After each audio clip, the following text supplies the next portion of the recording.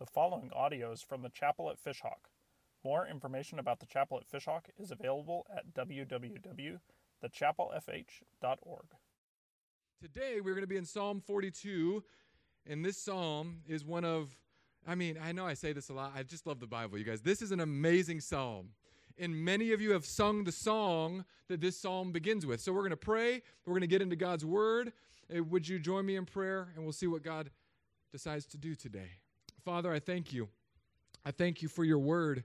Lord, I pray that today we would find comfort in you. I pray that today, those of us in a dry season, those of us who have been in the desert place, those of us who have felt far from you, that we would be drawn close by your power, by your love, by your mercy.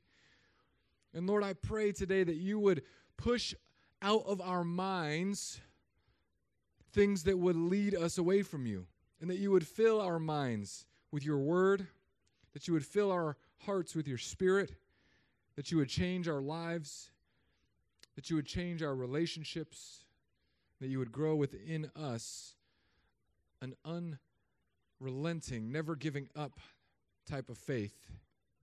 I thank you for this psalm, Lord. Be with us now. Speak to us, we pray in Jesus' name. All God's kids said, amen. So Psalm 42, I'm going to read the first line, and then I'm going to ask just to see how many of you guys know this song. As the deer pants for flowing streams, so pants my soul for you, O God. Anyone know that song? Okay, I'm just seeing which denominations we have here today.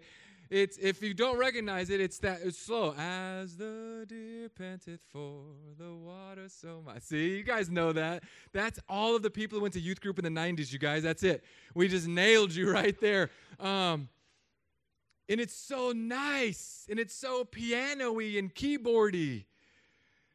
But it's a deer that's dying.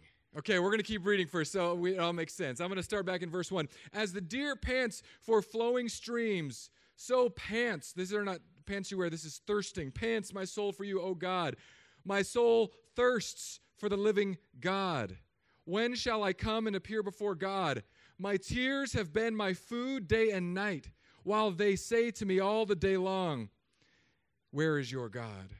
These things I remember as I pour out my soul, how I would go with the throng and lead them in procession to the house of God with glad shouts and songs of praise, a multitude keeping festival. This is a key verse in this psalm and the next. Why are you downcast? Why are you cast down, O my soul? Why are you in turmoil within me? Hope in God, for I shall again praise him, my salvation and my God. My soul is cast down within me. Therefore, I remember you from the land of the Jordan and of Hermon, from Mount Mizar. Deep calls to deep at the roar of your waterfalls. All your breakers and your waves have gone over me. We'll stop right there. Now, for me, one of the reasons I love preaching is because I am forced to go into this book deeper and deeper every single week. One of the reasons I don't like preaching is because when you read books like this, when you read a psalm like this about being in a dry place, guess where God tends to often take you? Right into the dry place. So when I preach about dryness, when I preach about depression, when I preach about anger, when I preach about marriage, which I try not to do as often as possible, because when I preach about how loving husbands should be, guess who is the biggest fool in the house that week? Me. So when I'm preaching about this dry place, I need you to get in your mind this picture of a deer. Now, deer are pretty smart animals, aside from when they jump across the street in front of cars. Deer, they know where to find water. And growing up my whole life, I didn't have deer where I grew up. There's no deer just roaming down the I-5 in Southern California. There's no deer in Los Angeles. There's no deer in Hawaii. But there's deer here. And you guys, I love the deer here. Now, I think they're big because I didn't grow up around deer. Apparently, these are baby deer that are here. But every once in a while, when I'm going home, I like to drive out the back way, out on Boyette and the Rodine back roads where there's cow pastures, because I didn't grow up by cow pastures. And every so often, usually on Monday nights, I don't know what the deer are doing on Mondays, but I'll be driving out on a Monday night, and then I see a little head and the beady little eyes looking in the road at me. And I speed up because I want to see a deer, because I don't see deer very often. And I'm really bad around deer. But here's what I know about deer. When they see me coming, they bounce. They're fast. They know where to go. They know when danger is nearby. They know how to find a secure, safe place. So a deer that is panting for flowing streams, this is not a deer that's just out of breath. This isn't a deer that just ran a 5K. This is a deer that went to the watering hole, and where the water normally was, it wasn't. This is a deer that knew, okay, if I don't get water, something bad is going to happen. Now, in our culture, we have water that's very plentiful. Some areas of the world, they don't have that. But some of us, I've seen you guys, some of us can't even go from one meal to the next without, quote, unquote, dying of hunger. And this is the culture we live in. Like, I've been sitting with people at places like Beef O'Brady's, and they get in there, and what do? You sit down, you get your Sprite, and then the server comes up, and they take your order, but because it's right after church, and we get out later than the Methodists, we're always late, and then all of a sudden, you're there, and your friend says this, "Oh, I'm dying of hunger." Do we ever mean that? Here? I mean, maybe you've lived somewhere where you did mean that, but here now? I've never been dying of hunger except for my own free will that I would do that. I've never had a moment where in my adult life where I didn't have opportunity to have food. So I've only understood plenty. Most of us here, when we read this, we're not going to understand what it means to die of thirst. The closest that we can come is the recent storm that knocked out power, knocked out water. And if you were anything like me, you were the last person to the Walmart parade. So by the time you get there, you go to find water, and all they have is like cream of corn soup for days. And I thought, are we going to make this? Now, obviously, we made it because it was only one night here, and my kids had the best time of their life, and we all had 17 cases of water after. By we all, I mean you and not me.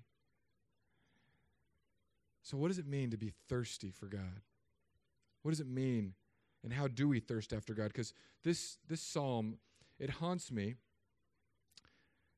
because I have this sneaking feeling that we don't know what it means to thirst after God.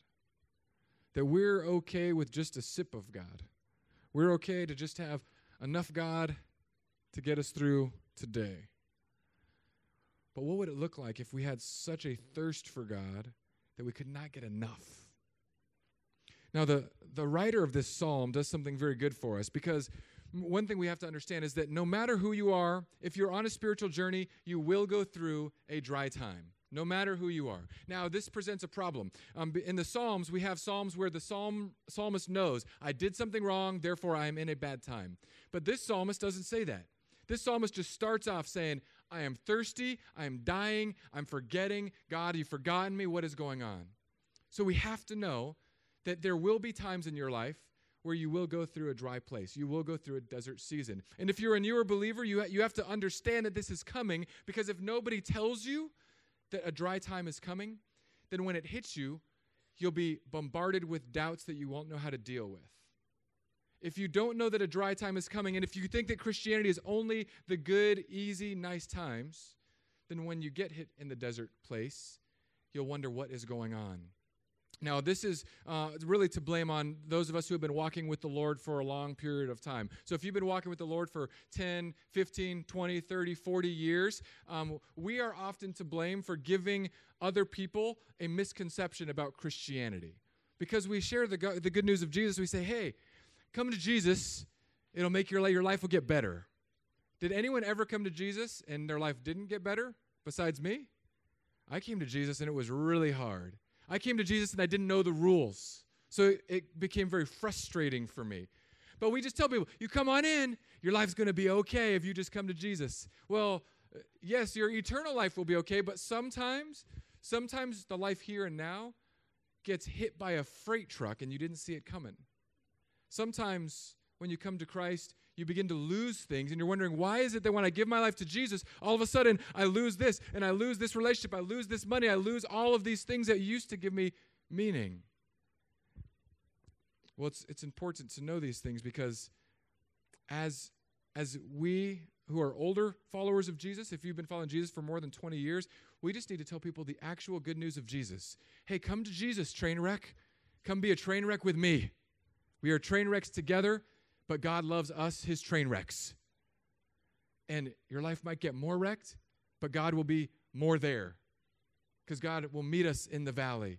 This is the good news of Jesus. It's not come and be as good as I am, because if that's all the bar of Jesus is, then we're setting ourselves up for failure. We're setting ourselves up to find ourselves in the desert place.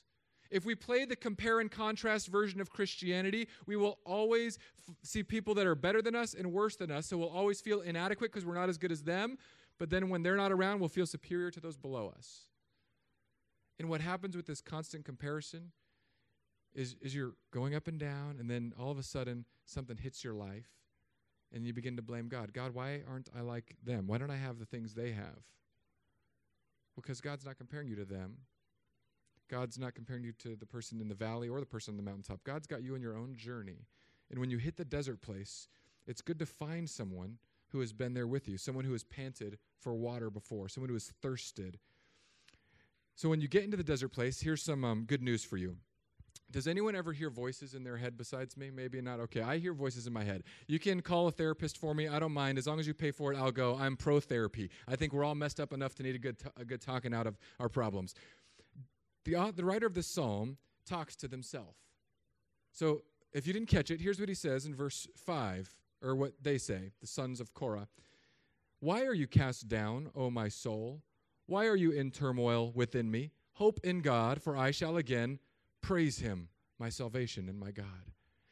I love that the Bible gives me freedom to talk to myself. I talk to myself all the time. I talk to myself in the car. I talk to myself in the shower. I talk to myself when I'm going to bed. I talk to myself when I wake up. In this psalm, the writers give us a clue on how to get out of the dark place. Because here's what's happening. The head knows what's going on here. I know that God is good and with me and here, but his heart doesn't know. His soul doesn't know. So the writer is saying, okay, soul, he's talking to himself. Inner dialogue. Why are you down? Hope in God, because I will again praise your name. Did you hear me, soul? I love this. I love this because so many of us don't do this. When we have a problem, we turn to something else. We turn to some other hope. This writer says hope in God because he knows his soul has been hoping in something else. I am notorious a hoper in something else. I hope in ice cream. I hope in sushi. I hope in bacon. I hope in late night snacks. Whenever I'm having difficult times, I know I'm the only one, obviously, in here that does this. I turn to everything except for God until I've eaten 3/4 of a cheesecake, 2 beers, and a Cuban sandwich, and it's 12:30 at night, and I think, I should probably pray. Because my soul, when I'm dry and downcast, begins to look for some hope in something, that I will get some relief from something. So I turn to those things so quickly without even thinking. As many of you know, please pray for my wife. She's been very, very ill. She's been in bed for like 90% of the past 9 months. Or, 9 months, oh my goodness, that'd be torture for me. For the past month. Just 4 weeks, nonstop, in bed, nauseous, sickness. There's no pill that I can get in her that makes her stop being sick. And in this, I'm hiding a lot, okay? So I was hiding because my in-laws lived with me for a while, so I'd hide up in my office like the Grinch. And then my in-laws moved out, but my wife is so sick, I just hide downstairs from my wife because she's sick, and I feed the kids mac and cheese. We've had mac and cheese for like 17 dinners in a row now. And what I'm doing is I just can't do it anymore. I feel like a bad husband, so I'm downstairs, and I'm like, God, you got to do something. You got to get my wife out of this funk. I just can't even be near her in the bathroom anymore. I can't touch her in bed. I can't wiggle in bed. I have been sleeping like a vampire at night, you guys. This is my confession, my therapy. When I go to bed at night, if I move, it can set off the nausea thing. So I'm in bed at night like, I want to go to sleep. And if I'm thirsty, I have to think like, am I thirsty enough to make my wife have to, be nauseous and go to the restroom and so I'm waiting. Some nights I'm there and I'm licking my lips. I'm parched. I just got it. My water's right there. And I just reach over. I need to get one of those Tempur-Pedic beds, or I need to do this like Leave It to Beaver, where we just sleep on 2 singles for the rest of this pregnancy. But I'm crying out, And I've told God, I said, God, I don't know. I just don't feel good about this. I want my wife to feel better. The baby's okay, and that's great, but God, is my wife going to make it through this thing? And then I start to get cast down in turmoil. So this week I've been talking to myself a bunch. This week I've been trying to answer the question, when my head knows something that my heart doesn't get, what do I do? How do we get the knowledge we have up here through this little pipeline into my heart and soul? That is the biggest, most difficult journey that happens in all of Christianity. Billy Graham said the most difficult road to travel is from the head to the heart. That's it.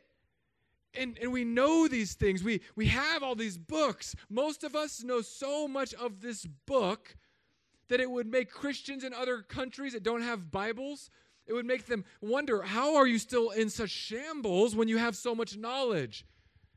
We have a different problem here than they have there. They get one scrap of the Gospel of John and they devour it, they memorize it, they commit to it, they think about it, they chew on it. I just got another Bible this week. I've got at least no less than 16 Bibles in my house right now. And I eat the Bible and I just feel more knowledge. But I can't get these things into my heart. I can't sometimes get into my heart the words and the knowledge and God's presence that is going to break through in addictions and struggling and depression. And why is that? And I have a theory. And this is a plumbing theory. I'm sorry for those of you who don't like plumbing theories. I've got 3.3 children right now. Did anyone have a kid who just loved flushing things down the toilet? Okay, if you don't have one of those yet, pray that they stay far away from you and they belong to all of your neighbors and not you. Except for you, Amber, not my neighbor, you. Because there's nothing worse as the dad when you hear the toilet is plugged. Because you don't know if it's DEFCON 1, like just too much toilet paper, or DEFCON 5, like a life-size My Little Pony that got down there somehow. You don't know if it's a Barbie leg or if it's just someone was ill. So you go in with your tools, and I've got all the tools now because I'm fairly cheap. So I get the plunger, I get the snake. I'm not going to call a plumber for this. I can do this myself, is what I tell myself. And I go in, and some of the time I just got to clean out the toilet paper, because before I taught my daughter how to count squares, when I just said, take care of yourself, because that's my goal in parenting. I've got 2 goals in parenting. One is teach my kids to wipe themselves, and the second goal is kick them out of the house. It doesn't have to be in that order, but it's going to happen. And in that parenting moment, and some of you were like, wait a second. No, you're tracking. In that moment, though, I realized when you put too much stuff in for a certain size pipe, it stops the flow of water. Some of us here today, we have too much stuff in here that we haven't been processing, so it's not making its way down to our heart. Now, the metaphor really fails because don't put crap in here. Following? But we have so much Bible knowledge, we have so many sermons, we have so many Bible studies, and we love it, you guys. We feel good about ourselves when we know more about the Bible, and it's not bad to know about the Bible. But if you're not applying it, if you're not exercising it out, all you're doing is just putting more things in this little 1-inch thick pipe is saying, stop it. I need to process some of this. This is why I think the writer is saying to his soul, why are you downcast? The soul is getting reminded, hey, we know things that are true. You may not be sensing them yet. They may not be making their way from my head to my heart yet. But there is a God. And we will hope in him again more than we hope in food, more than we hope in money, more than we hope in sex, more than we hope in career or fame or power. We will hope in God again, and we will again praise him. I think the way to do that, the key to unlocking that, is stopping and slowing down and saying, okay, let me think about everything I know, and am I being obedient to what I know? It's a very simple question. I didn't count these, but this is like a small... There's nothing breakable in there. This is a small way to be hands and feet of Jesus. Another small way to be hands and feet of Jesus is the pantry. See this box? Do you see how much food is in that box, you guys? How much food is in there? Niente. It's empty. Because we need more food. Now, I'm not saying you have to go buy food. If everyone brought food in next week, I would be pumped up. If everyone bought food and a $5 gift card and you just put it all in the basket, man, I'd be fired up. But I wouldn't be totally fired up, because what we need next is for you to be the hands and feet of Jesus, because that's just filling the pantry. The reason we have the pantry is for you to go back to that shelf and take a bag. You don't have to ask me. You don't have to ask anybody. You say, I know someone in need. I know someone who's struggling. I know someone who can't pay a bill. I'm going to go just bless them with this, because they can't pay their internet bill, their electric bill, whatever bill. I'm just going to go drop it off. And they're pre-made meals with a gift card inside so that they can have a meal for their family. Being the hands and feet of Jesus, exercising our faith, means that take what you know and start working it out. I was at a birthday party last night, and I'm trying to eat healthy, and I know my friend's going to give me a hard time for this, but one of my friends told me recently, he said, I can tell, Ryan, that you're gaining weight in your midsection. That's what he told me, my friend. I'm not going to tell you who he is. He's sitting right here, okay? So I said, oh, it's on, man. It is on. So I'm eating like a rabbit. I'm like, pizza? No. No pizza for me. No beer for me. Give me lean protein, broccoli, and I'll just eat ranch on every other one. And I will even start exercising. This is how desperate I'm getting. I am working toward my 5K, you guys. A little update on that. I can run 1 mile now without stopping. Praise the Lord. Yeah, it's cool.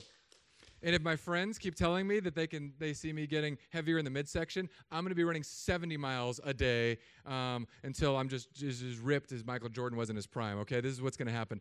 But in this, I'm learning something. I'm learning something very important that I've known about nutrition, but as with all of us, we have Google. We know what we should do, and we don't do it, because pizza is more fun than grilled saltless chicken. We know that we should do the chicken, and it's a smaller serving than you think. When I say eat chicken, I don't mean go to Costco and you by yourself conquer the whole rotisserie. I mean you get your 4 ounces of chicken breast and your cup of broccoli that's steamed. And then you go and you exercise more. We all know this, right? It's common sense. But for some reason, when you do it, it's hard. Your couch looks comfortable anyways, but your couch looks more comfortable when you're lacing up your exercise shoes. Right? Right? Your alarm, you already hate it, but you hate your alarm more when it's set at gym time in the morning. Yeah, there we go. Preach it.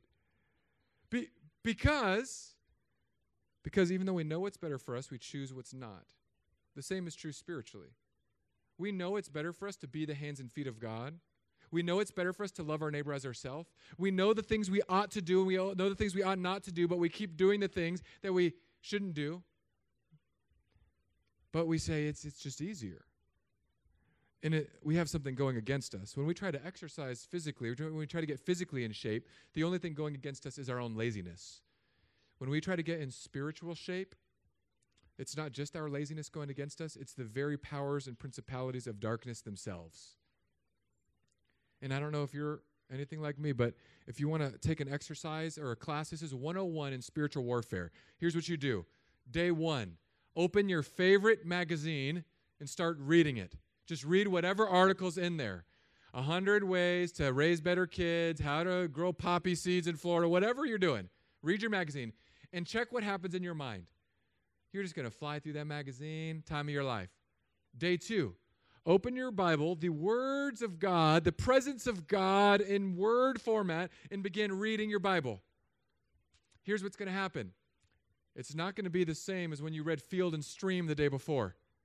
All of a sudden, in your mind, everything in your life is going to bombard you. Every deadline you have, everything you have to do, every errand that's not run, every empty part of your refrigerator shelves is going to bombard you. When you read Field and Stream the day before, it's going to be a miracle of God, and your kids are going to play nicely and share with each other. When you start reading the Bible, your kids are going to go ballistic, like there's a civil war in your living room, and it's over a stinking Lego. Because there's a spiritual component to this. So not only will your mind say we could do something that will be more entertaining, forces of darkness are going to say, oh, wait, you're going to spend time with God today? We're going to shut this down. And not only that, because we fought through that as a culture, as a Christian culture. Try going out and doing something for God outside of your house. You think it gets hard then? or when you're just reading the Bible, wait till you're going to serve the homeless. Wait till you're going to go walk over and pray for your neighbor. Wait till that one day where you're just casually going over to a friend's house and you say, hey, how can I pray for you? And they break down because their life is falling apart. Or that time when you're like, hey, you know what I'm gonna do? I'm gonna take a bunch of clothes down to this ministry, and we're gonna give clothes to the people who don't have clothes for winter time. I'm gonna collect jackets and take them down. That's the day that you get a flat tire. Or the time that you're gonna go to that Bible study, and you're gonna go to a Bible study, and that they're gonna have a serve night. They're gonna have a night where they do something to push back the darkness in this world. That's the night that you and your spouse get in the biggest fight of the year. Or, as happened this morning, one of the families walking in, came in, I saw this little tyke. His lip was just 3 times bigger that day. He had like a Grinch lip. It just grew. And the mom said, he kissed a coffee table this morning. Those only happen on Sunday mornings. Have you noticed that? My kids kiss coffee tables on Sunday mornings. They never kiss a coffee table on Monday when I can send them to school for the rest of the week. It's always when something with God is going to happen. So here's what we have to do. Remind your soul what your mind already knows, and then wait. This is what the psalmist does. He just says, soul, you're going to do this again. We're going to remember. Now wait. Waiting is the least favorite game that we play in this culture.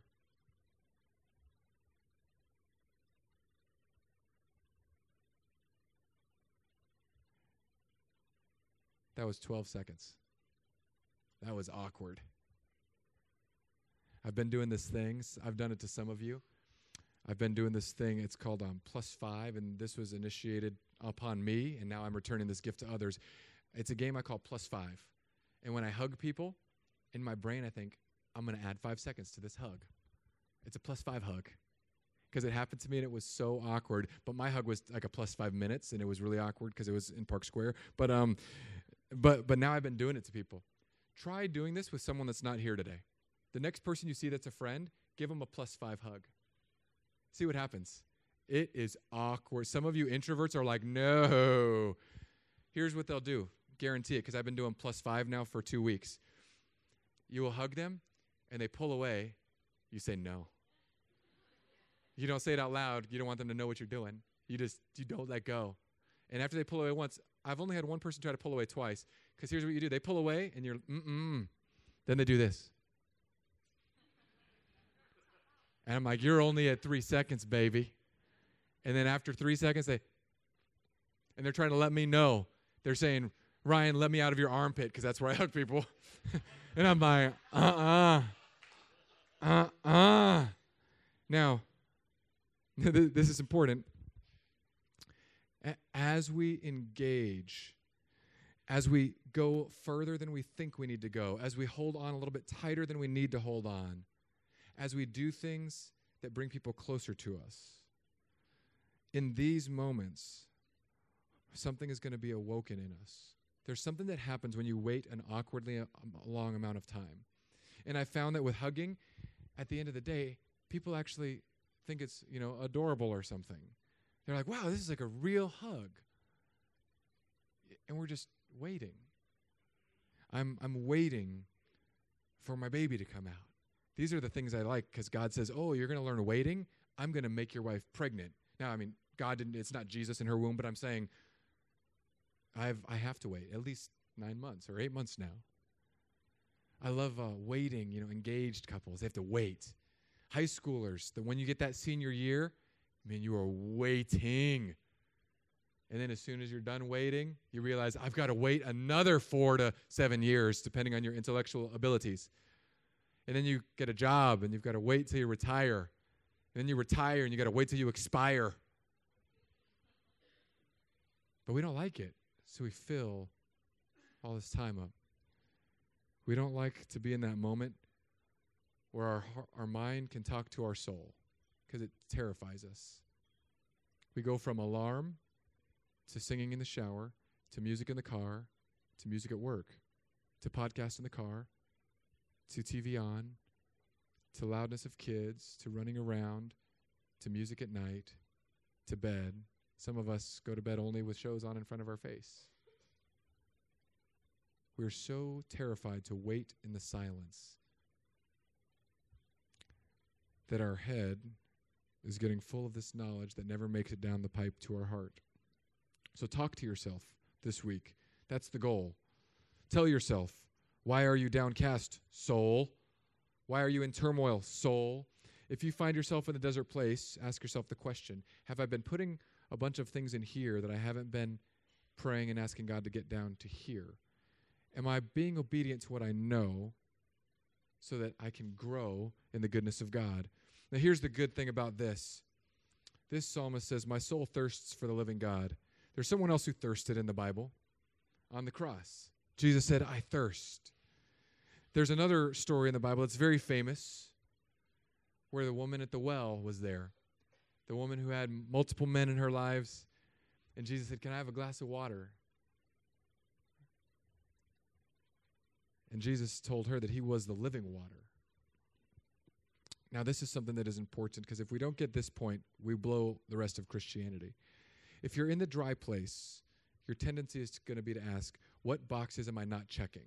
Am I reading the Bible? Am I praying? Am I doing good things? Now, those are all good, but they're not the ultimate thing. If you turn your religion into a checklist Christianity, you will process things wrongly. When you sin, for example, you'll do some sin, and either you'll just feel terrible about it, and you won't even go to God. Did you guys ever do that game, or is that just me? You sin, and you say, I can't even talk to God for a couple of days, and you let a couple of days go by, maybe 1 or 2 days, and then all of a sudden you feel like there's enough distance from whatever sin it was, and now you can say, okay, God, here I am. I'm sorry, I confess. That's just me, but I do this. Or maybe you're the person who you just minimize your sin because we don't want to be calling ourselves what we actually are. Now, these are the games we play with Christianity. This is checklist Christianity. So we don't say, I'm a bad person. We say, no, I've done some bad things. We don't say, I'm a liar. We say, oh, I've lied a few times. We don't say, I'm a pervert. We just say, I struggle with this every so often.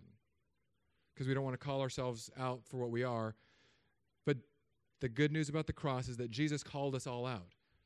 He thirsted so that we would never have to thirst again spiritually. He died on the cross so that now we have a place to leave our baggage. We have a place there when we fail, when we are in the desert place, we are free to doubt. We are free to say, God, I don't get it. I don't know. I don't understand. I feel lost. I feel dry. I feel alone. And we could finally be free in that moment. Some of you have not tasted that freedom in a long time. But I'll tell you, the greatest freedom you can have is the freedom of thirsting for God to the point of death. Because when you're at the bottom, you've got nothing else to lose. When you sin and you know right where to bring it, you've got nothing to be ashamed of anymore. When you feel guilty and you know where you can nail that guilt, you can walk freely in the loving presence and saving grace of God. The reason that Jesus thirsted was to give you living water, was to give me living water. The reason that Jesus was far from God in a desert place and tempted by the devil in the desert is so that you could have someone who overcame the temptations of the devil on your behalf. This is the reality of life as we know it. So turn to God this week. Speak to your soul. And when you're in the desert place, ask yourself, is the stuff in my head making it down to my heart? And if not, then wait. Give God a +5 this week. Hold on to him and just wait. Because those who wait on the Lord will not grow faint or weary, but we will rise up on wings like eagles. Let's pray. Father, I thank you for your word. I thank you for the good things that you have given us. Lord, I thank you that in the midst of the desert place, you are there. Now, God, I ask that your presence would change us, that you would help those of us who are caught in the dry and weary walk, that you would help us wait, that we would wait awkwardly, that we would wait in the silence, that we would give you a +5 embrace this week. Lord, I've been tired and dry. I've been struggling in hopelessness in some areas. I thank you for being faithful when I am not. I thank you for being present even when I run and try to be far. Lord, we pray for the kids that are going to get these boxes, that they would feel your presence and know you that they would come to know Jesus this week, that they would be prepared to be loved by the Chapel family and this community. I thank you for all that you do. In Jesus' name, amen.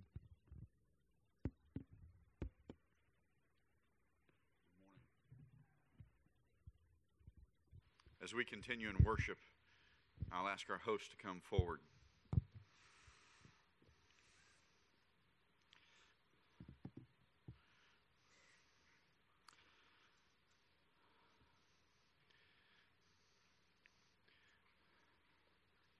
As you can see by the boxes, we're a generous and loving church. This week I pray that not only we will use the wisdom of the gifts that we are given, but also in our own lives as we go through this week of Thanksgiving, that we take that time to show that love to someone that God lays on our heart, to our coworkers, our neighbors, our friends, to impact this community with the love of Jesus and the good news of the gospel. Let's pray. Father, you're awesome and you're holy, and we worship you. And God, as we come into your house, God, you know how to meet us right where we are. God, I pray this morning that these tithes and offerings, Father, would be used to your honor, your glory, that you'd give us wisdom to further your kingdom here on earth. And God, even at the slightest moment this week, give us the courage, God, to reach out and show your love to those around us. For it's in the precious name of Jesus we pray. Amen. Amen. Do you guys know the doxology song? It's an old school song. If you don't know it, we don't have it up on the board, but I feel like we should sing this today, because this is a reminder of who God is and what he's done for us. And we don't have any music. I don't even know what key to start it at. What key should I start this at? Lower or higher? Are you ready, Eric? Praise God, from whom all blessings flow. Praise him, all creatures here below. Praise him above, ye heavenly hosts. Praise Father, Son, and Holy Ghost.